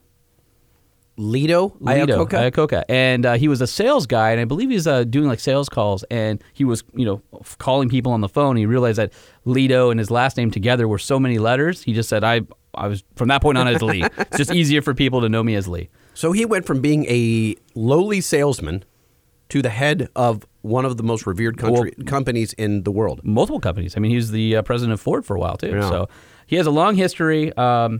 So the takeaway is sad day for the automotive enthusiast. Yes, he will be missed. There are a lot of people in my friend group who've worked for Chrysler that had really touching notes about their experience with him, and he was well-loved. Not all CEOs and presidents, as we know, are well-loved, but Lee Iacocca passing away last week. And then, hey, you know that little Roxor, the Mahindra, I guess you say Jeep-like? We can't really call it a Jeep because that would be wrong. Apparently now they're going to put an automatic transmission in it. So how's that thing selling? Do we know? I know that they've got quite a PR machine working for them, but I don't know anyone that owns a Roxor. I know a few people, but then I'm in the magazine enthusiast side too. So the last time I saw them promoted really heavily, I think it was at Sand Sports Expo. Yeah. Because it's not. What is the issue with the deal? Not an issue. But what is the deal with the Roxor? there's some. It doesn't have full crash protection or something. Like what? It's well, more no, of it's in the UTV space because Okay. Jeep would not allow them to bring it to the market to compete against Jeep. Okay. So you can't register it and all that Jeep, kind of stuff. Jeep would not allow them. Right, because it's a distant cousin to essentially what was maybe a CJ5. Post-war, Mahindra was building these under license for Jeep in Southeast Asia. I see. I did not know And that. so it has a direct lineage to Jeep.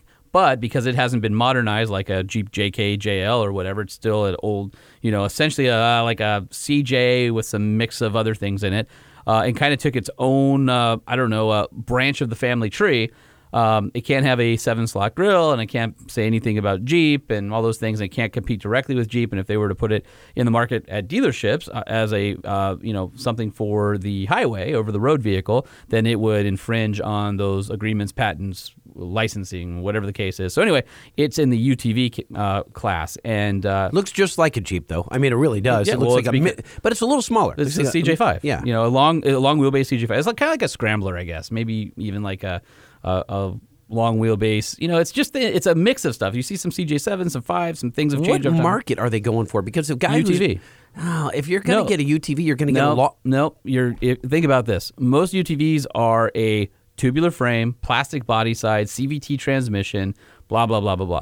This is for the guy who needs real utility. It's a body on frame. It's built like a truck. It's tougher. It's a little diesel. This is the rancher. The guy. Okay, all right. Hunter, gotcha. rancher. Not the guy who's going to get 12 feet of air. No, this isn't the guy going to Glamis. But if you're a hunter or rancher and you have the need for something to go explore the back 40, to go do what you want to do, and you don't need to register it on the street, this is probably a perfect little vehicle for you. So anyway, they're pretty cool. What do you suppose the market is for something like that? Because again, I think that if you are an enthusiast or you've got a ranch, then you've got a new Ram truck, or you have but you don't want to take your new Ram truck out in the mud. And I know muck that. and all So that for that reason, you've got a Rhino, or you have a Can-Am. So you're replacing your Rhino with this guy. So solid axle, leaf sprung, simple, body on frame, rugged. But you're hauling ass, and I don't really see Are this. you hauling ass if you're a rancher with a bed full of tree trunk? Yeah, I guess I'm timbers contradicting and myself. a deer here. on the back? Yeah, okay. All right. I don't know. I feel like you have, again, you've got a Rhino with the camo print. Okay, so how much is one of those? Oh my God, they got to be 18, right, to 22. So these start with the automatic transmission starts at $18,999. Okay, so you're getting a real vehicle. You're getting a real vehicle, right? And now I'm also curious because if you think about it, if you are in Arizona and you can license it as a UTV and drive on the street, maybe right, something like that. So anyway, Mahindra Rocks are now available. Oh, and you get a back seat as well. So you add a couple passengers to it. Most of the side-by-sides have. I would like to hear from you guys. If you're familiar, a lot of people are scratching their heads going, I've never heard of a Roxor, R-O-X-O-R, right? Roxor. Yep. If you go, just Google it, pop right up. They got a great website. Look at it, explore it. Tell us, I really would like some feedback. Would you consider this, or would you rather buy a side-by-side? Also, keep in mind, those of you who are familiar with tractors, Mahindra is a huge manufacturer of tractors in the U.S. Same Indian company. Right. And, same overarching parent company, but Right. different silos. So truckshowpodcast@gmail.com, truckshowpodcast@gmail.com, or the 5-star hotline, 657-205-6105. Speaking of 5-star hotline, why don't we get into some voicemails? All right, let's do this. Oh, come on and be part of the show. Call the 5-star hotline. 657-205-6105. It's the 5-star hotline. 5-star hotline. Lightning, I couldn't take it anymore. I had to call back. I know it's the third time in a row calling. You have a Mini Cooper. It's okay. I drive a TDI. I'm a truck guy through and through. I got a bind. I had to buy a car. But I have one question for you guys, and this is directed towards Mr. Holman. Do you own a truck, Holman, or do a bunch of companies just let you borrow them for a while and then you give them back? So, Lightning, make sure you defend yourself a little bit in the small car market.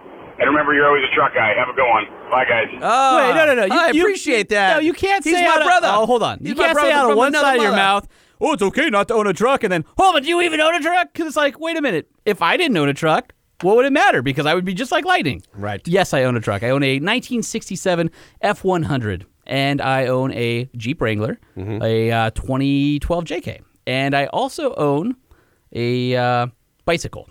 Yeah, you do. You have quite a few bicycles. I like bicycles. But you don't have a PK Ripper like I do. I don't have a PK Ripper. Yeah. Those are pretty cool. Yeah. That's like the BMX bike with the big tire, right? Yeah, big tire the famous BMX. Stars and Straps edition. Yeah. Yeah, And very who cool. gave that to me? Who? Travis Barker. Yeah, I figured. Who gave you your recent truck? Oh, that's right. Nobody, because you don't have one. Oh. But people give me trucks all the time. Well, so, yes, okay. Mr. What are you driving right now? You're driving a Ram. I am driving a Ram. I got a Ram Rebel. Steel Spring Rebel. That is It's through the company. Pretty nice. So here's and the thing. a Land Rover Discovery in the driveway. I have the luxury of stealing trucks from work. So yesterday I was driving a 2018 Ford 6.7. The day before that I was driving our Dually, our early model 6.7. And next week I will be driving our Duramax L5P, and it's a 2018 as well. Sure. So I am spoiled that way. So yes, I drive the Cooper occasionally, and I am. Do you have registration in your name that has a truck attached to it? Nope, sure don't. Okay. At this moment, I don't. I suck. I Fair suck enough. giant donkey balls. Well, I don't know how you would do that. Do you even have a donkey? No, but I'm going to rent one and suck. Hey, Lightning and Holman. Peter up in Northern California calling in. Just listened to the last episode and wanted to say thanks to you guys for mentioning the fight that's going on down at Oceano to try to keep that place open for, as you said, recreation. We've been going there for a lot of years as a family. My little ones love the place. We love the place. It's a really unique place to just camp and drive on the beach and go out in the dunes. So hopefully the commission keeps it open and we can kind of keep up the fight to keep the recreational vehicles out there. But I want to say thanks. The more exposure that it gets, the more people that write in, call in, write letters, the better it's going to be. So I appreciate it. Keep up the good work, and we'll hear you on the next one. Bye. Fantastic. Well, fingers crossed that Jim and the group up there are successful. Yep, we got another year. Truck Show Podcast. What's up, fellas? My name is Damien from Louisiana. My wife and I just bought a 2019 Colorado Z71 two-wheel drive, and we got a really good deal on it, which is why we bought the particular one we did. And the truck is fantastic. But we recently had to bring it in for transmission repairs due to the transmission shutter that they have, apparently. And the loaner we got is an LT package, and it rides so much smoother than the Z71. That seems kind of backwards to me. Can one of y'all explain why that is and what I can do to get a little bit better ride out of that thing? I thought he was going to say goodbye. Yeah, apparently he's just going to go on. Well, so here's the thing: that's easy. I was just explaining that I was driving our 2018 L5P. Now that's the Big Brother 6.6 liter Duramax diesel. Ours is the LT, is the Z71 package, and it does ride rough. And we had a customer that I had to take him out to lunch and do the thing, and he had an LT, and it rode super comfy. I wouldn't say super comfy because even the LTs ride kind of rough. Comfier on the big truck. He's got his Colorado, simple, and I'm assuming you have the rental's the same vehicle. So I'm assuming you had a crew cab and you got a crew cab, or you have a extended cab and you got an extended cab. But it's all in the suspension. All things being the same, there's a couple issues at play there. Not necessarily all in the suspension. No. The Z71 has more aggressive tires with a harder sidewall for impact protection and off-roading. So you have a more durable tire, which definitely gives you a trade-off in terms of ride quality. And then also the shocks. You've got a monotube shock that's meant to prevent bottoming out. The suspension is probably stiffer on the Z71. It's meant to take those big impacts. The LT, I can't remember. I think the LT uses a monotube shock, definitely a lot softer, and has road over the highway, probably a highway tread HT tire on it. I haven't checked the specs on those in a while, but I drove a Colorado Redline Edition last year back across the country, and so I can tell you, yes, the non-Z71s and non-ZR2s definitely ride smoother. I wouldn't call the Z71 bad riding at all, but it's just different. It's just different, yeah. So simple answer: you can swap the shocks out on it, put a less aggressive tire on it, and you can get to ride just like the LT. Holman and Lightning. Lightning, did you hear? This is Ben from Sevierville, Tennessee, just following up with you to let you know that I think I won. Now, I'm not sure. Maybe you got something in your back pocket, but I traded in the old 1996 Accord, and I did a twofer. I got a TJ Wrangler, a 99 Wrangler, and I got a 98 Ranger for $500. Wow. And when I got the 98 Ranger for $500, I thought, it's just so easy.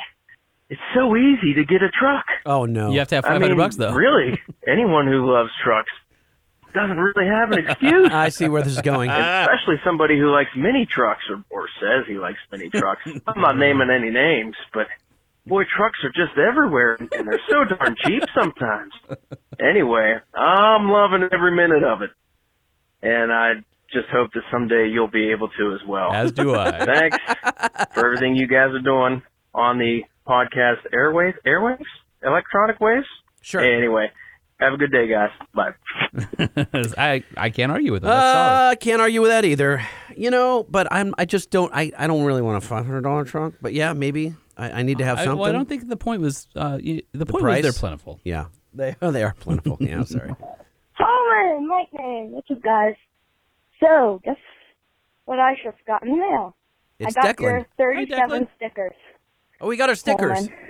I got 37. I don't think I'm going to be able to hand them all out. And my mom, she says it's her car, but it's not really because she doesn't give a crap about it.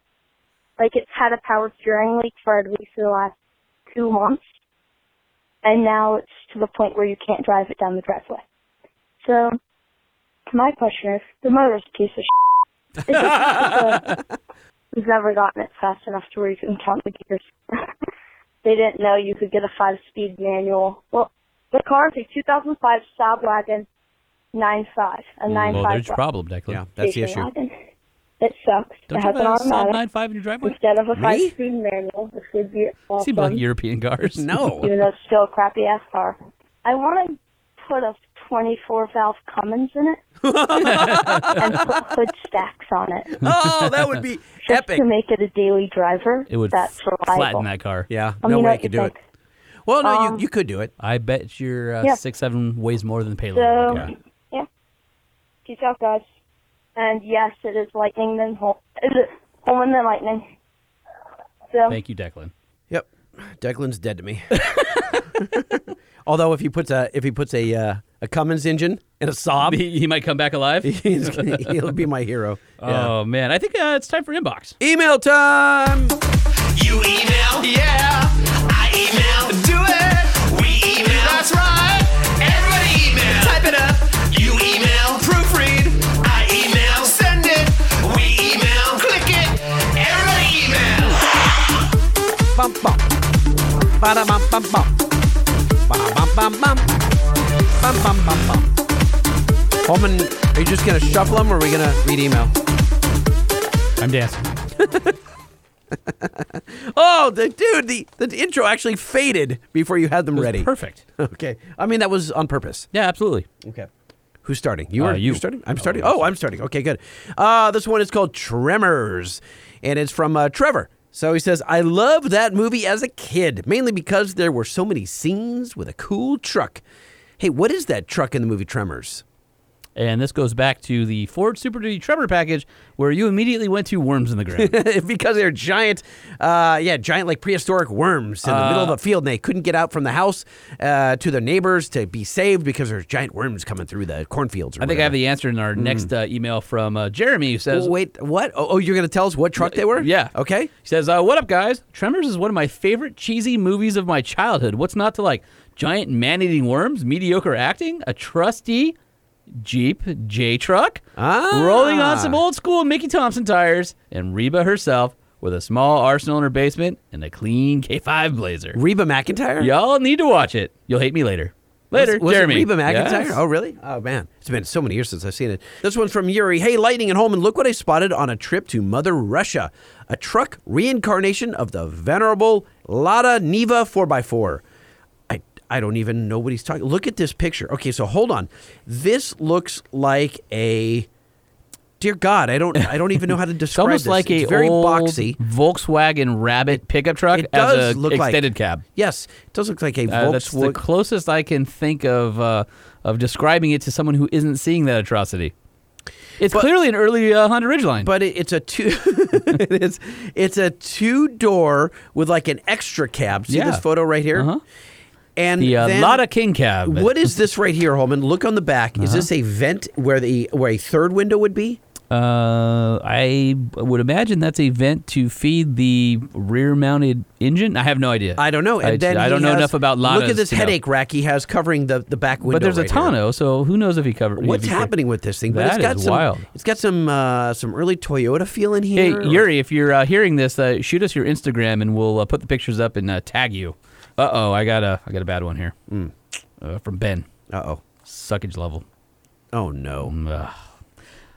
Lightning and Holman, it is with great regret that I send this email. I thought you were better than this.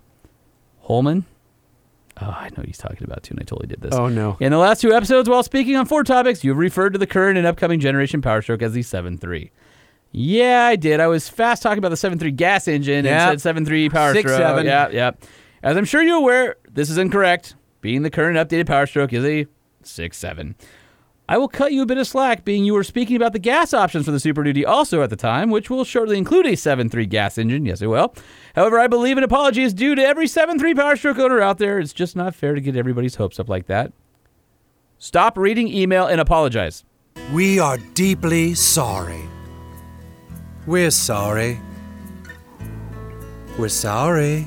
He says, if you did indeed apologize, I will grant you 5 stars. Sweet. Thank you very much for the apology and for the 5 stars. Hold on. He says, as always, guys, great show with outstanding content. Look forward to it every week. I just couldn't help but make sure you stay honest. Make sure you monitor those parameters. Oh, wait, I wasn't ready. More closely. Monitor key engine parameters. From our friend Ben. There you go. This one's called Sean Zanubi from Trevor. Oh. He said the Super Duty Tremor package can come with a 7.3 gas or 7.3 Power Stroke diesel. Womp womp. Laugh out loud. Oops, who was that from? That was Trevor. Trevor, yeah, Trevor keeps us honest too. This one from Brian says, hey guys, Brian from Canada here. Just listening to episode 76 with the guy inquiring about the Raptor conversion. I believe Ian did a similar conversion on Extreme 4x4 a few years ago.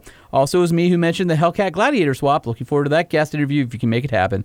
Thanks again for all you do for us listeners. And that was with the guys over at America's Most Wanted 4x4, which we're working to have them on a future episode. 2020 Chevy 2500 HD LT is the subject line of Kevin Hart's email. Boys, I love the show. Started off by listening to your HD episode with Ram and Chevy about their new trucks and was instantly hooked. I'm in the process of deciding between a new 2500 Ram or Chevy HD with the diesel. I went back and listened from the beginning and every week, and I can't wait to hear more. So, oh, wow. Thank you very much, Kevin. Holman, I need your help with the new 2020 Chevy 2500 HD LT. I'm using the new builder online, and I found out that I cannot get the HD surround vision, which I saw in one of their trucks with the very first drive they did in the past few weeks. Please tell me this is a mistake on the builder because I want the HD surround view, which you can get on the Ram Lone Star and Ford XLT. Please reach out to your folks at GM and ask about this because I want the Chevy. But if they're not going to offer this in the LT trim, I will be moving over to Ram. Either way, keep up the good work and 5 stars. Good question. I believe that it will be out. It should be on the LT. Might be late availability, so we'll see if we can find that answer. You got to do a little reconnaissance? I got to call a couple people. Okay. Why did I just hand you that email? Well, I'm asking you to give me the email from him. Oh, so you can do some research on it later. Follow up on it Yeah, and not forget, because I will forget, and we need to take care of our listeners. I got one here from Tyler. You're folding that and you're putting it in the trash. Yeah, nope. My laptop. It'll fold in the clamshell of my laptop. Okay. Love the podcast. This is from Tyler. Says, hi guys, my name is Tyler Coates from Sylvania. Not Transylvania, just Sylvania, Ohio. Like the light bulb? I guess so. I absolutely love the podcast. Found you guys through some posts on Instagram, and I own a 2004 F350 6-liter. Not sure what you guys think. This is a loaded question about this engine, but please give me your input. Thanks, guys. Tyler.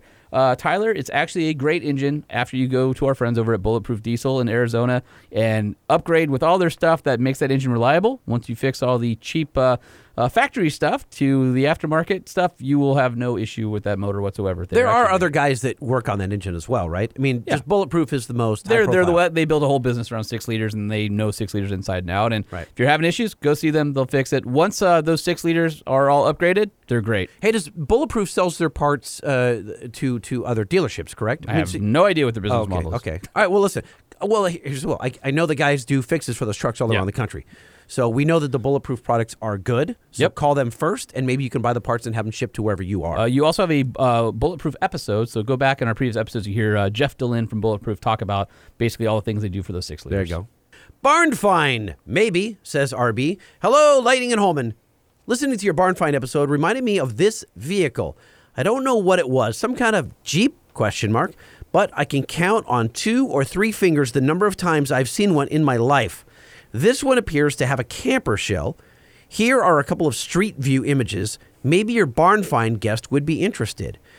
Now, this looks like a diesel truck with, oh my God, this, I don't even know how to describe this. I've also seen one of these. Holman, what is this? That is a Jeep FC 150 or 170. FC. The A FC Jeep is forward control. They were originally built on like a CJ5 chassis with the cab over the front.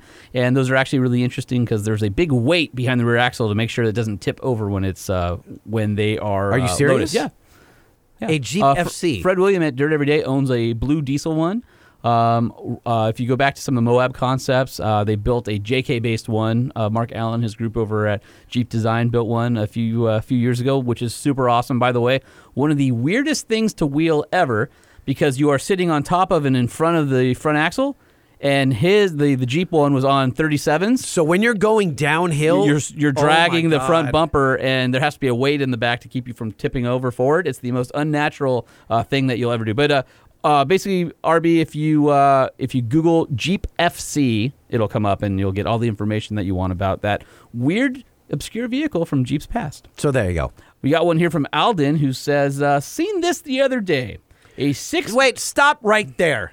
You can't say seen this the other day. You can say I saw this the other day, or I have seen this recently. Wait. You can do that, but are you giving him permission? Did he need to say, may I? What? May I? Of course he can say that. No, he can't. You shouldn't. He just did. Don't. You shouldn't is different than you can or you cannot. I mean, yes, you actually can say it. I'd prefer Okay. that you didn't. Don't Okay. type the words. Listen to me, people. It takes you down a few notches on the IQ. Don't say the words, I seen. Okay. No, stop. He didn't say I seen. What did he say? Seen this the other day. It's almost as bad. It's I saw this the other day or Okay. saw this the All right, other day. Professor Lightning. Had to take a Do picture. you guys have a and beef with this? Or it can't just be me. This is something. Stop. Don't move on. This is something that's Had been to take a bugging me for picture, years. and I'm since turning I your started- mic off. Nope, your mic's off. This is something that's been bugging me for a long time. We'll grab your mic and take the show away from you. Stop lambasting our audience. Yes, that was 2 points for lambasting today. Don't say I seen. Okay, Stop jeez, it. Why are you so sensitive with I seens today? Travel the country. Talk the blue-collar dialect, my It's no- friend. Ingrain yourself. Lord knows I'm not perfect. Everyone who listens to this show knows I'm not perfect, but I'm doing my part to keep us... This is Lightning's PSA. Yes, my public service announcement. All right. Please, people. Alden, I'm sorry. I'm going to fix this for you. I have seen. You can't just say I seen. I saw the other day. Are you okay? Need blood pressure medication? What's happening over there? Jeez, you'd think these are tiny houses or I love something. this. What's his name? Alden. Alden, thank you for writing. Thank you. He's going to give you 1 star. Don't even. You sure you want to say that? You sure you want to go there? No. Thank you for writing, Alden. I appreciate it. I'm just trying to help you. Okay. All right. truckshow.podcast@gmail.com. Moving right along. He says, I had to take a picture, and since I started listening, figured you'd appreciate this. Had to stop and talk to the guy. It's a Dodge 2500 with a 1500 crew cab grafted to the back. Yes, it is. It is awful. The frame was stretched using an international frame. The back fifth wheel is a mobile stage, and the whole side flips down. Also, by the way, this is, imagine a 3-door per side, so a 6-door dually Ram. Yeah. Except instead of having like the middle door be square to match, it's the A-pillar of a truck, and then a new truck sprouts out of the front. Wait, no, I can't fit. Dude, that's awful. Okay, there's no way that anyone can picture this in their head. No. So, okay, here's how you do it. Let's say you take the cab of a truck and you remove the windshield. Okay? Then you take that cab and you move it back. You all right? No. This is how you do it. No. I got it. Take the front of a truck. Yeah. And cut it behind the B pillar, behind the front doors. Okay. And then you take another truck that's a crew cab dually. Yeah. And you cut the whole front end off in front of the windshield. And then you mash those two together. Yeah. So now because the second set of doors has the rake for the windshield, you have to build a structure over the top to make it one cohesive cab. Yeah. So you have the front door of a truck. The second row is, again, another front door of a truck. And then the third row is the rear door of a truck. We have to share this because even with you describing it, it's not possible for anyone to visualize this. I will ask, I will email him back and see what his Instagram is and if he doesn't mind sharing it. He says, also, this podcast has ruined all other podcasts for me. I learned about your show from the Muscle Car Place, and I've yet to go back to any other podcast. Oh, really? Yeah, he says, I will say I'm more to classic and muscle cars, but grew up playing with pre-runners. I still daily a pre-runner, Ranger, when I don't have to tote the kids around on Super Duty. Thank you for producing a great show with awesome guests. P.S. Only on episode 23, working to catch up, and while listening to the podcast in the truck, my son pointed out, truck rhymes with... Yuck. Yeah. Oh, it does. Yes, it does. Yes, it does. Yes, it does. Well, if he's only at 23, he won't hear your rant, so hopefully he will love us so much that you won't destroy him by the time he Here's gets the to thing. episode 77. I already feel bad. We haven't even posted this show yet, and I already feel bad. Oh, that was a heck railing of on a him. rant. Jeez. But how you have think? Listen, we I rail carpool. rail against tiny trucks, and you rail against headlights. Hold on, I rail against headlights. We're on the road here. We carpool to the studio. Yeah. We truck pool. Sorry, and we're going down the highway, and you're bitching and moaning about people and stuff like that. We all have our gripes. I just think that if I can help people and just point something out simple. Guys comes up to me and goes, Lightning, you got to drop some LBs. You're looking a little hefty or something. I go. That was me, by the way. That was you earlier today. And I'm like, oh, that sucks. It's painful. But you know what? You'll take your medicine. I will take my medicine. And I'm telling you that something that's very simple, like some grammar, right? Where are you going with It will this? help you. It will help you. I'm trying to help everyone. Okay. Well, I'm glad that you're so helpful. How about we help ourselves out of this awkward situation by reading some reviews? Are they, God, do we have to? Yes. All right. How about this one from HSTWOX Man says, very informative. Love all the truck news. Keep up the great work. And 5 stars. We've got 5-star review. 5 stars. We have one from Chocka Fudge. Chocka Fudge? Yeah. The Chocka Fudge? That's the name. Chocka Fudge is playing the Troubadour this evening. Are you going to come with me? I will. No? Okay. I will. Only if you don't mess with me on my grammar. You can buy their concert shirts. They're all brown. He says, I learned stuff and laughed. Never thought I'd learn so much about trucks and laugh along the way. And 5 stars. And then we also have OESNM says, Dr. Pepper and a glass bottle of goodness. Listen every week while I work. Great entertainment and information and 5 stars. All right. And how about Duramax Colorado? Best auto podcast. He says, love these guys. Wait. His handle is Duramax Colorado? It is. Ooh, bitchin'. He says, love these guys. Listen to Lightning for years on K-Rock. Great to hear him again on the interwebs. This show is awesome. Great content, great guests and interviews. I never thought I'd be glued to an hour and a half on Leaf Springs, but these guys put together one heck of a show and 5 stars. Leaf Springs. It's true.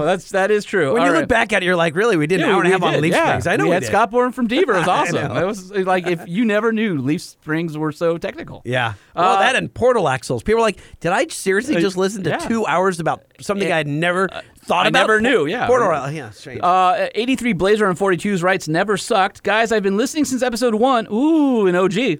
And have loved every minute. The Galasode was the greatest podcast ever. You keep trips from Placerville, California to the Bay Area once a week bearable. Couldn't do without you. Keep it up and more off-road content, please. My parameters are mounted. Yeah.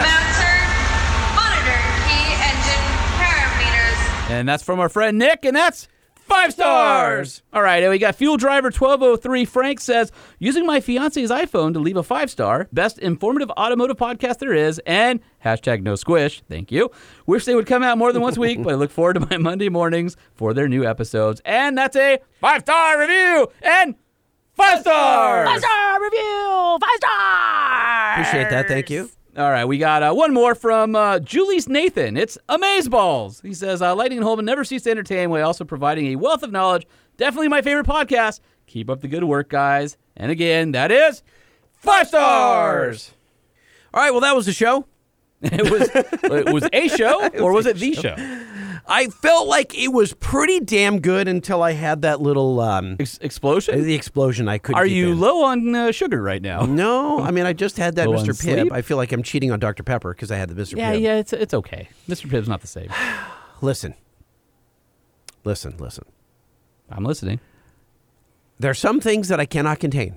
Right. There just are. I've watched you. And this is my outlet. There are certain things about you that are annoying? That are hair triggered, let's say. Yes. And once you go, you can't stop. I can't not see cars without their headlights on That's on the highway. True. Yeah. And I can't not hear I seen.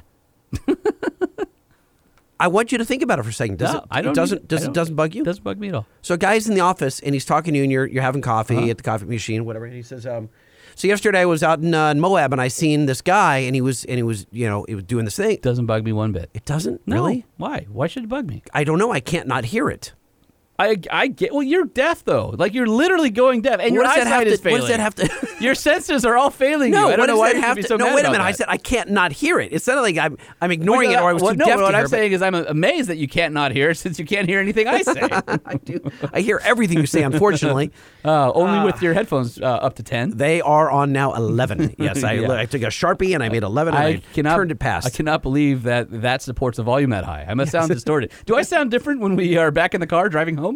You talk to me in the car? I don't know. Apparently not. No, I can't hear you. If you are. You're the perfect road trip mate because I can sing to the radio and you have no idea. No idea. No. So let me tell you this. I got a quick aside. All right. So I hired a new guy at work and there was no more space in our office. Where do you work? I work in an office about the same size as this room right here. And so, listen, there's no more space in our larger office. Probably, I don't know, what is it? 50? You've been in there. You're splitting your office with It's like 60 foot by, 40 foot. So pretty good size. Yeah. Mine's a little off the size of the studio. And so I said, you know what? I need this guy badly. Know where to put him? I'm going to put him in my office. So I face one corner, he faces the other corner. That's awkward. And where's your whiteboard? Can I still write things? The whiteboard's still there. Okay, so you can have penises galore all over the place. By the way, penises galore is opening up at Coachella. Yes, they are. So they're playing the outdoor stage. They haven't made it yet to the main stage. They haven't grown. Right. Wait. That's what she said. Exactly. Okay, moving right along. So then he eats a lot of either apples or tuna granola fish bars in the microwave. No, none of that. Nothing smelly. Okay, good. Nothing smelly. But for whatever reason, and I came from a radio station, there's always music on the overhead speakers. Always. There's always ambient audio. Sure. And at this company, there is silence. Everyone's just focused, or they're wearing, headphones on, earbuds, ignoring you, whatever. yeah. Absolutely, good. More power to them. But in my office, I don't wear anything because I'm used to having my space. That's a little too much information. Not like that. Okay. And so all day long, you're chasing away predators. I'm listening to turn off the air conditioning for 1 second. Just turn off the AC. There you go. So about 4 times a day, this is what I hear. Yeah, that's gross. I had to turn off your mic just to really emphasize. Hold on. Listen, here we go. Here we go. I'm taking off my headphones now. And it's the strangest thing, as if he's sitting next to me. This guy is, he's not the disgusting guy at all. Very clean, very proper, keeps to himself the whole, but for whatever reason, every bite of that apple, it is just... You are not endearing yourself to people right now. You are not endearing yourself to people one bit. I think it's time we have to end the show. All right. For good? I think we just need to get out. Ladies and gentlemen, this is the final episode of the Truck Show Podcast. With lightning. No. Wait, really? It's just Holman? I don't know. Damn it. Don't tell me how you feel, but you can email us, truckshowpodcast@gmail.com. The Truck Show, the Truck Show, the Truck Show. Oh, oh. And don't forget to leave us a 5-star review on Apple Podcasts or hit us up on our socials at Truck Show Podcast on Facebook and Instagram. And we want to thank Nissan for sure, because without whom we wouldn't be doing what... At Truck Show on Twitter. What happened? Why do you... No. At Truck Show. How many times do I have to scold you for saying Twitter? At Truck Show on Twitter. I think we're up to 50 people. I don't want you to spend any energy on Twitter, please. Please. Just Instagram and Facebook. Truck Show Podcast.